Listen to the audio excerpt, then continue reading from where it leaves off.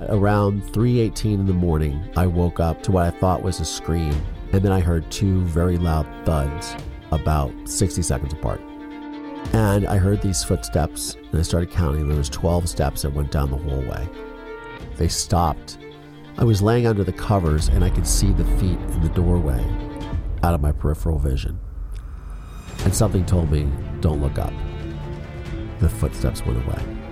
But when I woke up a few hours later in the morning, I run into my mother's bedroom and I start looking for her and rummaging through the sheets.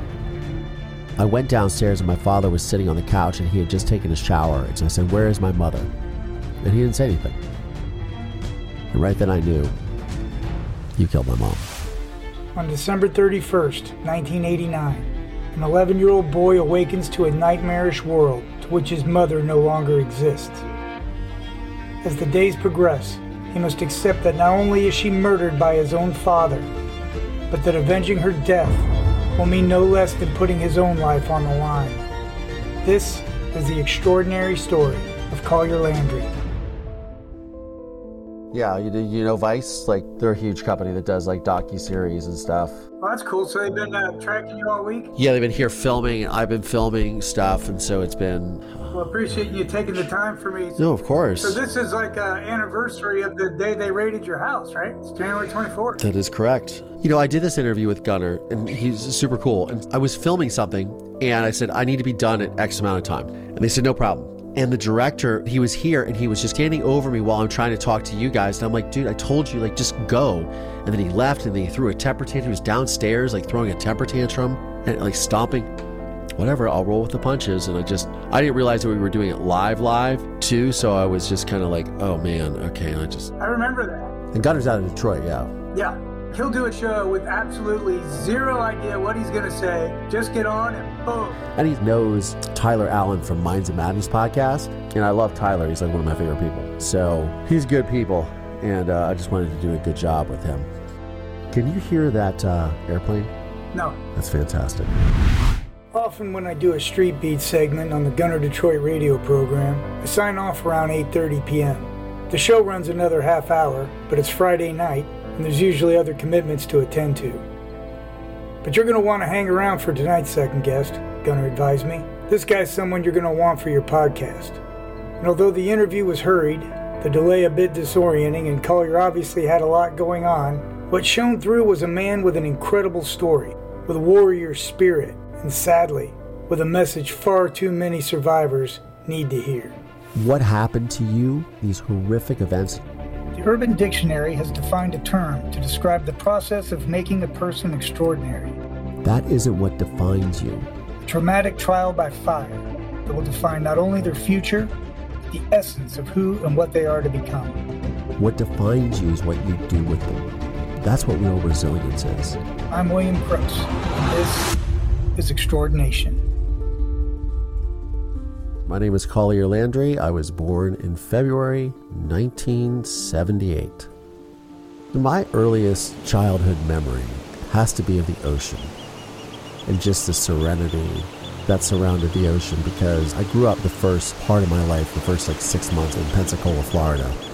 And then we moved to Daldry, Virginia, which is right close to the Chesapeake Bay. And I just remember spending a lot of time in the water as a child, which I really liked. And my mother loved the water too. She loved the ocean. I grew up the majority of my life feeling like I had a normal childhood. I had two parents, I lived in a house, and I had friends. I went to school, I played games in the yard, hide and go seek. I went trick-or-treating, and I felt like a normal kid. And I had this wonderful, supportive mother who I was her constant companion. If I wasn't in daycare or I wasn't with friends, I was with my mother. And I grew up sort of attached to the hip with her. Now, I say that, but when I was a kid, my mother would take me shopping and I would have to wear a harness, and she would have a leash for me with the harness, because I was also a little bit of a handful. And I remember I would go to the mall with my mom. You know, back in the day of the dress shop or whatever the stores, they had the little turnstile where they have the dresses. And I remember my mom would be shopping and I would hide in there. It'd be like a little teepee. And I would just sit in there. I'd play with probably Legos or something silly. And I would just be hiding from her. And I can remember sometimes her yelling throughout the store, like, Collier, Collier, and me just like hiding. And so I'm sure I gave her a heart attack on many an occasion, hence the harness.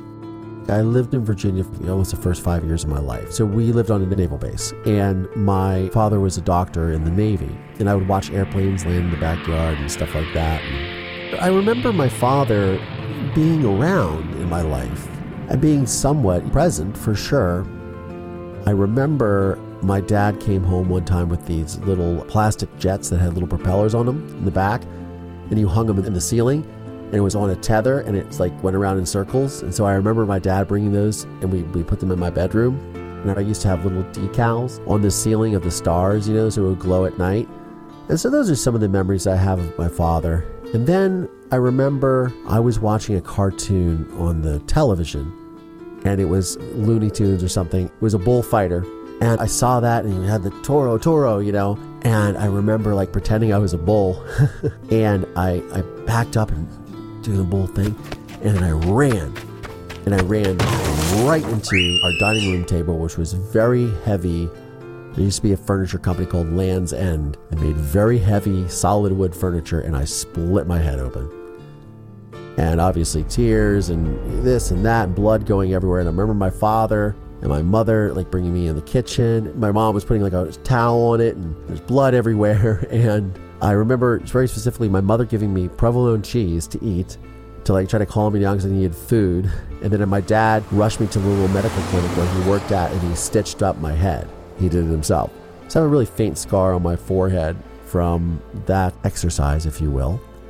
That's like one of the first memories I remember of my father. Then I think those memories started to slowly change.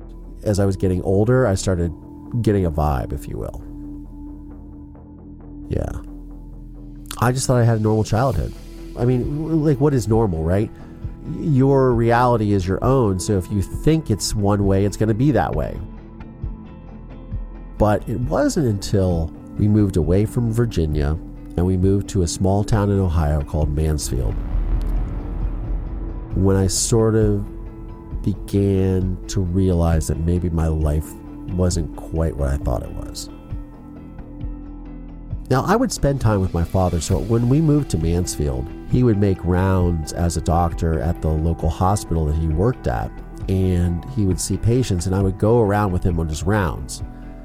And I would tap dance, and I would sing to the patients and stuff, and be very entertaining, because I was just a very entertaining kid. And I think that was sort of where I found my flair for entertainment, but also that was when I started to notice things. And I noticed that if I would come home with my dad, then I would be with my mother and my dad would be gone. So he wasn't around a lot. So besides those very small pockets of interaction with him, there was limited interaction outside of that. Now, I remember when we were in Virginia, when my dad got the VHS of Star Wars. When we moved to Mansfield, I remember going to see The Empire Strikes Back, because that was like 1983, in the theater. So I have memories of those sort of moments as a family, but those moments were sort of fleeting, especially when we moved to Mansfield.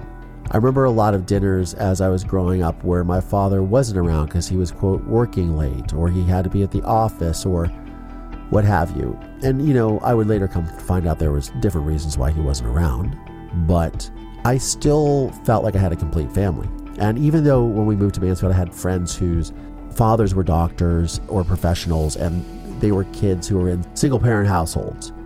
And so their mother was divorced from their father, so they would go see them on the weekends. They spent all the time with the mom during the week, going to school, this, that, and the other, right? So I became aware that my relationship with my parents was unique in a way, because I actually had a whole family unit, and I only had a few friends that had that dynamic. I mean, maybe more than a few. But I guess what I realized is that some families were separated. Like, I didn't know anybody that was divorced. And then when we moved to Mansfield, I did. And so I got to have that experience, and I was grateful. But, again, my father was less and less around at key parts. It was like in the morning and at night, like late at night. A lot of times missing dinner, sometimes at school functions, sometimes not. It just depended. And My father and I would go skiing. That was like our one bonding thing. So when I got old enough, like I would say 8, 9 years old, I started skiing. And my father and I would go on ski trips. And my mother came sometimes, but mostly it was him. And I do remember a lot of times waking up in the hotel room and he wasn't in there in the middle of the night. More often than I remember him being there. So I started to maybe think that things weren't quite what they seemed to be. One time there was like a lounge at the ski lodge, and I was in there, and it was a bar, obviously, and I saw my father talking to a woman who was obviously not my mother. And I just kind of took note of it, but I didn't really say anything. And then that was night he took me back to the hotel, then he like left, right? The hotel room, and then was gone. But I never really picked up on what was really going on. Not for a while. It was always, at that time when I was younger, it was always that my father was working. He was providing for the family. He would also remind me that he was providing for the family. He was not shy about reminding us of that. And there was always a reason why he wasn't around. He was at the hospital. He was on call. He was always on call. That's probably typical for a doctor anyways, but always having some emergency that he had to go deal with. He had to call his answering service. He had to go take care of something. His tenure in our household was more and more infrequent, if that makes sense. I really started noticing a change right around the time that my grandmother, who was my mother's mother, fell ill and had passed away. And I noticed a shift because we would have family come for, like my mother's side of the family, we would always try to get together with them whenever we could. They lived in Baltimore, Maryland, and they would always like come for holidays. And I remember that year, that was 1988, and my mother had moved her father into our house after his wife passed. He didn't stay in Baltimore. He didn't want to stay there. He wanted to stay with us. And I was extremely close to my mother's father. I noticed that around that holiday, like my aunt and uncle from Maryland, my mother's sister, didn't come to Christmas or spend the holidays with us. And it seemed like even at the funeral of my grandmother, there was some tension around the family. But I didn't know what any of that was. It was just me sort of picking up on it. And I do remember my mother saying to me, I had to be strong for my grandfather, not cry at the funeral, be a brave little boy, this, that, and the other, right? And so I kept that in mind. So 1988, my grandfather passes away, my mother's father. And I remember we were at a hospital down in Columbus called Grant Medical Center, and my father had come down and he was, interacting with the doctors and things like that. Later on that year, in May of 1988, my grandfather, his father, also passed away. And we were also very close. My mother was very close with my father's mother. They were almost like sisters because she wasn't particularly close with her own sister, my mother, my Aunt Carol. And my grandmother wasn't particularly close with her own daughter, who was more of a tomboy. My mother was very beautiful and very put together and very, very ladylike. So there was a real bond and friendship between them. And she was also very close with my father's brother, my Uncle Charles, who was also my godfather. And what ended up becoming apparent to me is that time there was no real distraction between the families anymore. So my mother's sister wasn't coming around anymore. Her parents are dead, so we're not going to Baltimore to see them. And then there is this sort of weird discord between my mother and her sister, which I'm like, what's going on? And then it seems that my father's behavior seems to be more and more prevalent. I would ultimately find out that when those relationships ended, by death, that my father was left to his own devices. He was always very violent with me. He was very violent with my mother. He had a really bad temper. So I grew up, even before this, tiptoeing around in my house a lot. Don't say anything that'll upset Daddy. My father went to Penn and my mother went to Penn. And I remember one time when the ski instructor gave me a Penn State hat because he was a Penn State fan. And I started saying, Penn State, Penn State. And my father told me to shut up. We don't say Penn State. And then as a kid, you're jeering, like, oh, Penn State, like, I don't know what it means, right? And he got so angry and he threatened my life. He threatened to beat the living piss out of me in front of my mother. He made her beg on the ground, kneel and beg for mercy for my life. And then he left the house and slammed the door and shattered all the windows. And it was just, he was apoplectic. My father could turn on rage in a blink of an eye. It was just all very weird to me. But I grew up really tiptoeing and sort of kind of just being there for my mother. And my father was around less and less. I became really severely asthmatic around 1988. I started developing asthma. I had a lot of trouble breathing. Obviously, winters are pretty brutal in Ohio when you're dealing with all of that. I would have frequent asthma attacks and need treatment in the hospital and things like that. Breathing treatments at home, stuff like that, steroids, injections, prednisone, you name it. And I started gaining a lot of weight, and my father would make fun of me for my weight. He would pick on me. I would get picked on at school about it. I remember my mother taking me to Weight Watchers with her and some other kids. But I was chubby because I was taking steroids, you know? It's not like I could exercise and play at recess a lot with the other kids or run around and play soccer in the soccer field and things like that because I had asthma. And my father was very abusive over that and my trouble breathing. So towards the end of 1988, after all this loss in our family, my mother apparently wanted another child. She wanted a girl. And my mother and father decided to adopt a baby from Taiwan. My father, I guess, sort of acquiesced to my mother's demands, unbeknownst to me, but agreed to adopt this girl. And my mother and I were supposed to go to Taiwan.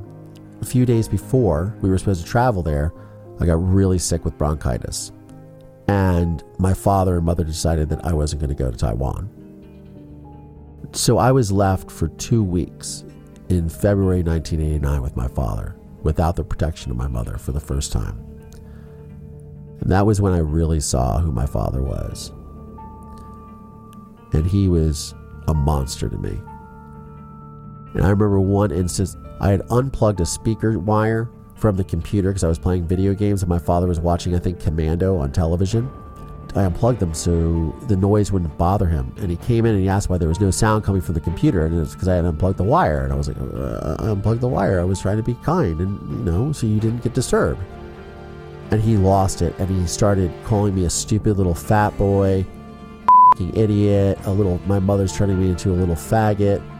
He starts pulling off the books and games for the computer off the computer desk shelf and starts throwing them at me and hitting the wall. He put a dent in the door and he starts chasing me around the house, throwing things at me, screaming at me. I'm 11 years old, maybe not even 11 years old. He's making me take out the trash. He would stop me and ask me what I was, and I'd have to respond, I'm a stupid little fat boy, or else he'd beat me. So I had to acknowledge him that way for the duration of the time, right? And it had started earlier because he was watching like Commando, and I didn't want to watch movies like that. I didn't like violence, and I would cover my eyes and he would tell me I was a pussy, a little faggot, or this, that, and the other, whatever expletive you can put on it. He was just very abusive, but always with that abuse, my mother was there, so it would stop at a certain point. Well, now without my mother, I had no wall for that abuse, for him to do this to me. So for 2 weeks, he treated me like this. And then he would apologize. And then it's okay, I'm sorry, I didn't mean to get mad, back and forth. The typical narcissist, just gaslighting, you did this, it's your fault. Just terrible shit. That was like the height of like my really awful experience with my father, because I had never been, like I said, left alone with him before. And now I understand why. But around Memorial Day, 1989, my father takes me to a Memorial Day party. He's going to go visit patients, and it's out in the country, a place that I don't really ever go. My parents were city folk. We didn't really go out to the country, And he's at this house, and it had a lot of fun. They were barbecuing. Everybody was drinking beer. They were playing volleyball, softball, whatever. It was like good country folk stuff. They were riding quads. There was like a lake. I don't know if they were jet skiing, but it just looked like a really fun place. And so I was like, oh, this is kind of cool. But he introduced me to this young woman. Her name was Sherry Campbell. And I was walking with her daughter, who was a few years younger than me. And I looked back, and my dad had his arm around her. I thought, oh, that's kind of weird. And we walked around the lake, and then my dad and I left. And I noticed that he had given her a kiss on the cheek. And then I said, who is that woman? Why did you have your arm around her? He said, well, she's terminally ill, and I was consulting her. She has really severe medical problems. I was like, oh, that's so sad. That's like a horrible thing, right? So we go home, and I don't really ever think anything of it. I'm just like, oh, that's really bad. My dad was doing a good thing. He's a doctor, this, that, and the other, right? So I saw Sherry Campbell again, and it was on Father's Day, 1989. So a few weeks later, my father had taken me to his office to go grab some paperwork. Then he was going to go to the suntan parlor place or whatever and get a suntan. Tanning is the 80s, everybody's into it, right? So we go to the tanning salon, and there's a woman there. There's Sherry Campbell. Oh, wow, what a surprise. And she had in the trunk of her car 2 remote control cars. And she gave me a remote control. I'm a kid. I was like, here. Happy Father's Day to you guys. Here's matching remote control cars and stuff. I thought that was very cool. I'm a little kid, right? I'm like, oh, this is fun.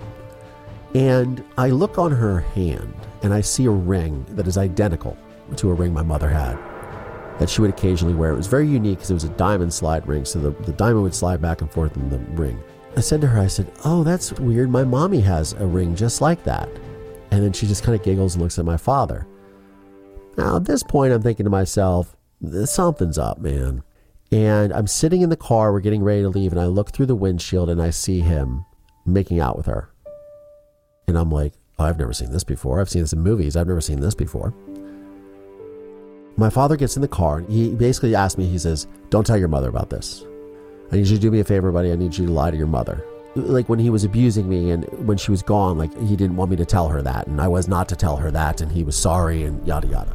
This was the first time that I had experienced something where he was really like, I need you not to tell her anything. He was probably trying to test me or whatever, but he was trying to hide the fact that he had a girlfriend. I said, okay. So I lied to my mother when we got back because he told me, tell her that we went to the office. I had the radio controlled cars for you. I gave them to you for getting good grades this year.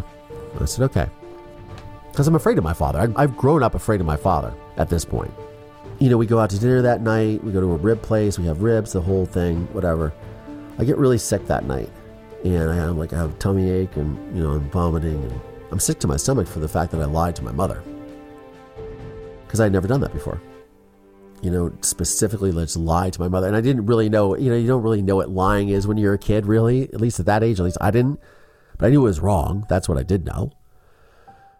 And it seemed like it was really serious. So the next day I was playing with the radio control car. My father was not there. And I just was so overwhelmed with guilt. I came inside and my mother was sitting on the porch. And I said, Mommy, I have something to tell you. I said, I think Daddy's having an affair. Because I knew that my friends whose parents were divorced, like their fathers had affairs on their mothers. I kind of knew what that was. And I told her the whole thing and about Sherry and the ring and all that stuff. She thanked me for telling her. She wasn't happy that I lied to her, but she said she understood why. Because my father asked me to do that, and that wasn't good that he put me in that position. And then when she went inside, she made a phone call. She was screaming on the phone. And that's when things started to happen. So over the next several months, my mother essentially had, unbeknownst to me, my parents had this relationship that, like I said, I had no idea existed, which was my father could do whatever the he wanted. And as long as he didn't involve me, it was fine. Once he crossed that line in the sand that my mother drew, that was it. She decided to file for divorce. And that's when things just got really nasty. And so for the next several months, this divorce starts. My father's definitely not around now. He's hanging out. And every time I would spend time with him, it was really weird and awkward. And we would randomly run into his girlfriend and her kids. And it was just weird, man. Really uncomfortable. And he was just really nasty towards me. And how's that bitch whore your mother doing? My mom would even say things like, how's that asshole your father doing? It was bad. And I realized that this isn't healthy. This isn't normal. I realized that I was like that kid that my friends had gone through the same thing. The parents getting a divorce, the dad cheating on the mom, the anger, the fights. And I was now a part of all of this. And even though I'd seen my parents fight before and I saw my father be very violent and angry and nasty with both of us and beat me and things like that, I still felt like I still had a family. Well, now I just realized that I'm not going to have a family anymore. And I'm just like these other kids. And of course, my father's leaving me little notes on my pillow. I still love you, all these manipulation things. It was November 1989. My mother, she sort of stopped cooking at home a lot. And so we would go to this place called Bob Evans. I mean, you're from the Midwest, And I would get like oatmeal for dinner. I loved oatmeal for some reason, oatmeal and iced tea. And she would get eggs because they serve breakfast all day. This is right around Thanksgiving. I remember we're driving to Bob Evans and she says something to me. She says, Collier, I want you to know that I would never leave you. And then if anything ever happens to me, your father probably had me killed. I was shocked. I said, how do you know that, Mommy? And she says, well, your father has mafia connections. He's connected back in Philadelphia. I just don't trust him as far as I can throw him. Just know that I would never leave you. And she was really down because this time the divorce had been carrying on for a few months and my father was saying things to me like, you're going to go to public school like all the poor kids. I'm going to make sure your mother works at McDonald's. You're not going to get any money for college. You're going to have the worst life. I'm going to make sure of it. I'm going to give the best life to my girlfriend and her kids. I just bought her a house, like all this stuff. It was just really nasty. You're going to have to move out of your house. I'm going to sell your house. You won't have anything left. Very vitriolic and angry towards me. And my mother, of course.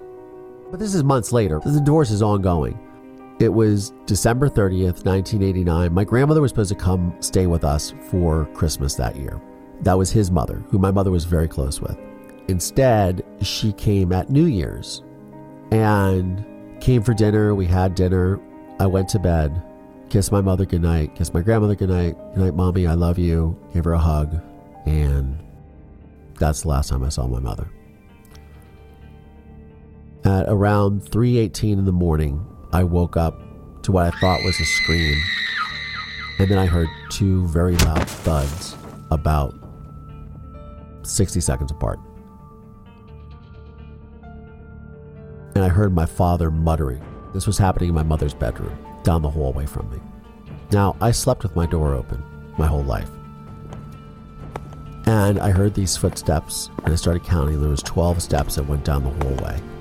And I stopped. I was laying under the covers, and I could see the feet in the doorway out of my peripheral vision. And something told me, don't look up.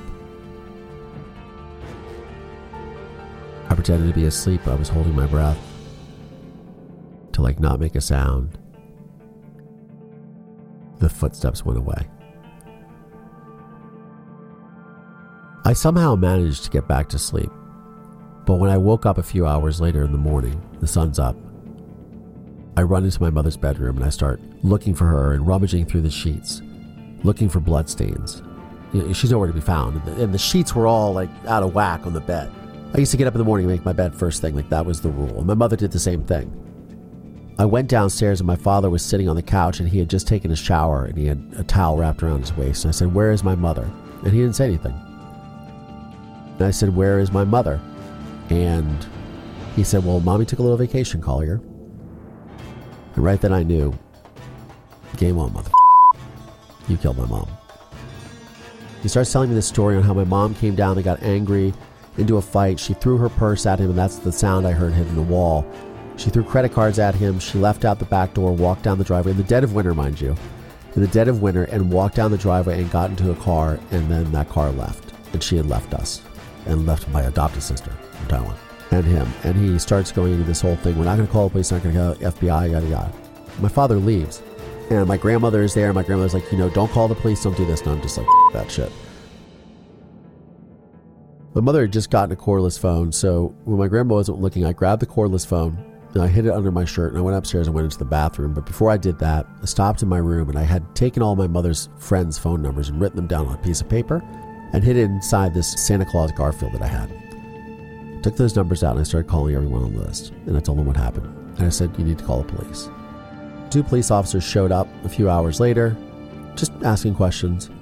My grandmother was enraged by this because she started yelling at me that I called the police. My father was not at the house, obviously, he had left. They walked around the house a little bit. I tried to pull them away from my grandmother so I could tell them what happened. I pulled one of them away and I said, look, my mother would never leave me. I don't trust my father as far as I can throw him, which is what my mother always used to say about him. Nothing happened. They left and they're like, okay. My father came home that night. We had sort of a makeshift weird dinner my grandmother cooked. He's hypothesizing about where she could have gone, and it's just weird. But I'm like, I know what you did, man. The next day, I call my mother's friends again, and I'm like, what's going on? They're like, okay, we filed a missing persons report. I'm like, if the missing persons report, she's dead. Or she's trapped somewhere. So this detective shows up at the house, and his name is Lieutenant David Messmore. He's at the door, and my grandmother is literally apoplectic with him. She's just exploding, yelling at him. My son's a doctor. He said, well, I just want to come in and talk to you guys. And I'm like, come on in. So he comes in the house. He charms his way in, and then she's like, I'm going to call my son right now. So she goes to call on the phone. So she left me there with the detective. And that I knew was my only chance. I said, give me your business card. I'm going to get in touch with you. I said, my mother would never leave me. Something has happened to her. She's not missing. She didn't just take off. He gave me his business card. My father came home that night. That night we weirdly had a New Year's sort of dinner with his girlfriend who made this really terrible pork roast. And I was just, I was disgusted. Like, here she is, like, we're playing house and my mom is missing. It's very weird. The next day I go to school. They arrange for me to, like, be taken to school because my father can't be bothered with that. I go to school. I go in the principal's office. I give the principal the detective's card, and I said, you need to call this guy. You need to get him down here. I need to talk to him. So Dave Messmore came down to my school, and I laid out for hours everything.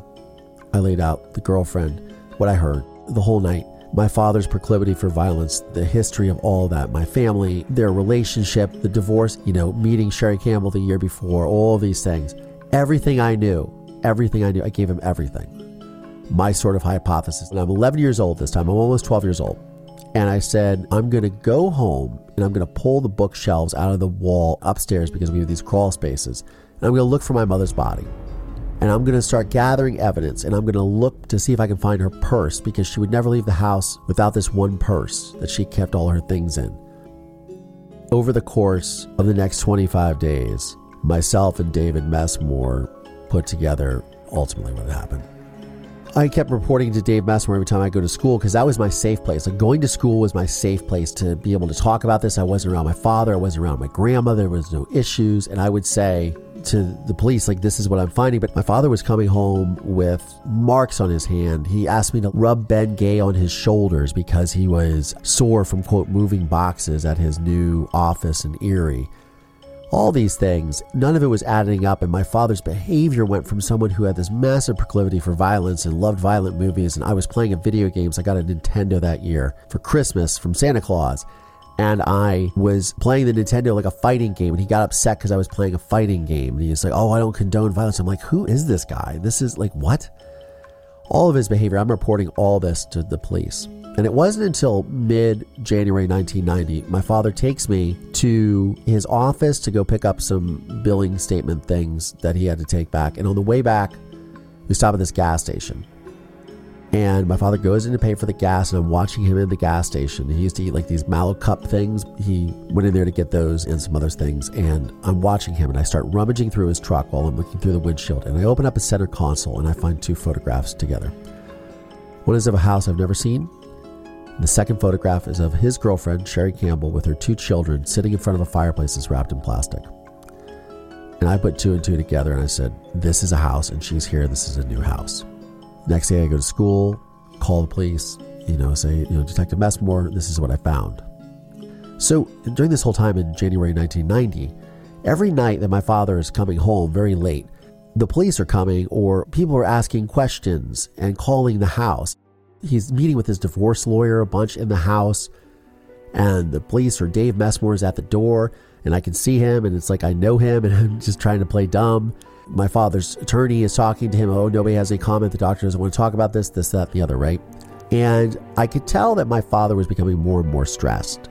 Around January 21st, 22nd, 1990, my father tells me that he wants to do a father and son bonding trip because my mother has been gone and he knows it's really affecting me. And he wants to take me to a medical conference that he has in Florida. Now, we would go to medical conferences every year in Clearwater Beach, Florida, but they were always in the spring. They weren't in the dead of winter right after Christmas break. And they were obviously in the spring, so families could have a spring break and bring their kids, and it'd be a whole thing, right? And I knew right then and there that I wasn't coming back from Florida. I called Lieutenant Messmore from the school the next day, and I said, this is what's going on. I said, I'm going to drown in the Gulf of Mexico. And then it was the morning, January 24th, 1990, 33 years ago today, that I woke up to two people in my bedroom, and they said, pack a bag, and we got 20 minutes to get out of here. And they were from Child Protective Services. I packed a bag for my sister, and I wanted to take my dog. They said, we'll come back for your dog. I never saw my dog again. And as I'm coming down the stairs, the whole Mansfield Police Department crime lab is in there, and they're doing their thing. There's scanners, there's men and women in white coats. It's a whole fiasco. And I know that it's all over. I don't go to school that day. I go to a home, a family friend, and I get met by a social worker who tells me who she is, and I don't really know what a social worker is, but I know it's not good. And she told me that they're looking for my father to ask him some questions, and they're sort of sorting things out and all this stuff. I know what's going on. That night, because I left all my medication and breathing stuff because I had to get out of the house. I have the worst asthma attack of my life. So bad, I thought I was going to die. I really did. I was struggling for every breath. Somehow, by the grace of God, I stabilized myself and I was able to like sort of walk.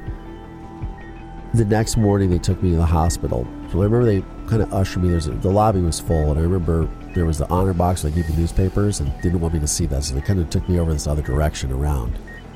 Took me into a room, they gave me a breathing treatment, they gave me some steroid injections, and I was fine. I was stabilized, and once I was stabilized, the woman told me, she said, "Collier, Lieutenant Messmore found your mother." And there was like this eternal pause. I had this moment right there, like just this little bit of optimism, like, oh, and she was like shopping in Toronto, or she was, in the Virgin Islands, like getting a tan and having a nice time. And she came back. No. She said, "Lieutenant Messmore found your mother." And she was dead. And the first thing out of my mouth was, "That bastard." That was when the real circus started, because what happened is I ended up testifying at the grand jury to indict my father. Because of that, my father's family didn't want anything to do with me. And I found this out now as I get older, and I've done the podcast and I've made the film, and I'm still processing all of this in a lot of ways, because I was abandoned by both sides of my family and then remanded to the custody of the state in the foster care system. My father's side of the family didn't want anything to do with me because of my father.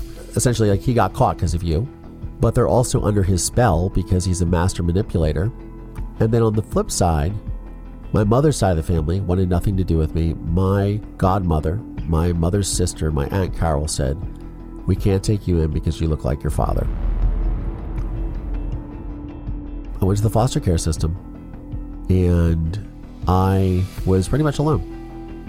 I had to, over the next several months, while all the evidence was being procured, while my father's in jail, find the courage within myself to do the right thing, which was I testified for 2 days at my father's month-long murder trial against my father, and he is still incarcerated to this day.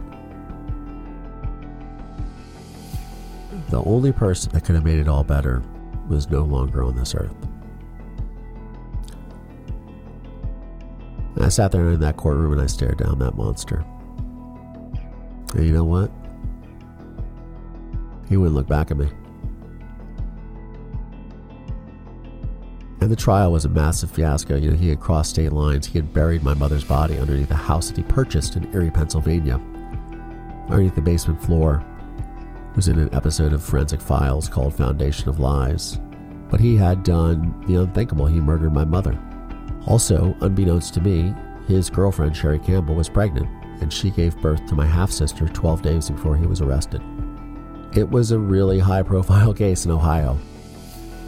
Arguably the second largest murder trial in Ohio history, and definitely the largest criminal case in Richland County, Ohio, that they'd ever seen.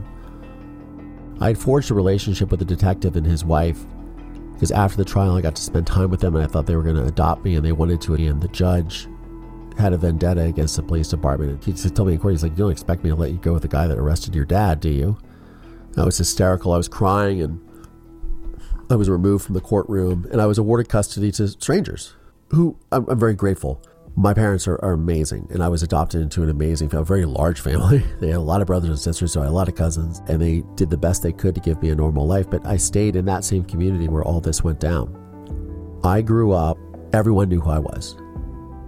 And it wasn't because I was this great kid and I was this amazing athlete or scholar or whatever. I was known as the kid whose father murdered his mother. Also, on the flip side, I was known as the kid who was the reason why his father got caught and put his father in prison and testified at court and led investigators and did all these things and really went above and beyond to get justice for his mother while putting his life on the line. So there's that, but I wanted to get out. I love where I'm from. I love my community, and they were very supportive at this time. I mean, even people I didn't even see because I was essentially isolated as a witness. People supported me in the community. They felt bad, but I was always going to grow up with, like, that's the Boyle kid. There he is. That's the Boyle kid. So I lived under that shadow of this horrific event, and I said to myself, I don't want that. I want to go to a place where no one knows who I am, where I can literally, when I know that somebody likes me, they like me for me. They like me for Collier, not for the kid whose mom was murdered by his dad, not for this kid who has this whole history, not for who he's famous or whatever the hell it is, right? I wanted to be known for who I was as a person. And that became my lifelong struggle, my lifelong mission. I moved out to Los Angeles with less than $2,000 in my pocket and just a dream of being by that ocean. Those first memories as a child. And I live like a mile from there now. And it was a big part of me to just decide to try to walk a path to find my own identity out of such horrific tragedy. Also at the same time struggling with the demons of the fact that your father murdered your mother. I have underneath my desk like 30 years of letters from my father, which I read on my podcast, some of them, to show manipulation and gaslighting and narcissism and like how he's manipulating me as a child, because he would try for appeal after appeal and say, you know, a lot of people tell me when you were testifying, you were so good on the witness stand. It's like you were coached. It's like they told you what to say. It's like this. And I said two things. Do you understand how hard it would be for a 12-year-old child who's facing down a monster of a father to remember some sort of rehearsed script? First of all, like I said, it's utterly fanciful. But second of all, the reason why it looks so convincing is because the truth is the easiest thing to remember. It's so pure that it flows. That's the thing is as I think about, look, I moved out to LA. I've said I'm either going to be a rock star and become famous and tell my story and change the world and help people, or I'm going to become a filmmaker, tell my story, change the world, help people, right? And honor my mother's legacy. And I became a filmmaker, and I made a film that came out at the end of 2018 and then came out worldwide in 2020 called A Murder in Mansfield. And the film is not a true crime film. It is a film that looks at the consequences of violence, because that's what I was passionate about the whole time growing up, is that we see cases, we see these crimes, and we don't look past what happened, and then we say next, and we don't look at how it affects communities, families, the friends, the ancillary victims, right? The son of the victim, the son of the perpetrator, the families, the friends, my half-sister, my adopted sister, like how all these things interweave, right? And it's a very complex web that is woven when violence like this occurs. My half-sister lives in North Carolina or South Carolina. I haven't seen her in 7 years almost. She was going to be a part of the film and she decided not to at the last minute. And that's the last time I saw her. Great relationship before that. And then my adopted sister, I have not seen since January 1991. But she was in the same community that I grew up in. She was adopted by the foster parents that I was living with before I was finally adopted by another family. And they wanted custody of her all along, and they never allowed me to see her after that. They said that they didn't want us to have contact because it was too traumatic for her. There's a lot of things that were allowed. There's a lot of things that happened. Money missing, things missing, heirlooms missing. I mean, you name it, man. The collateral damage is mind-boggling.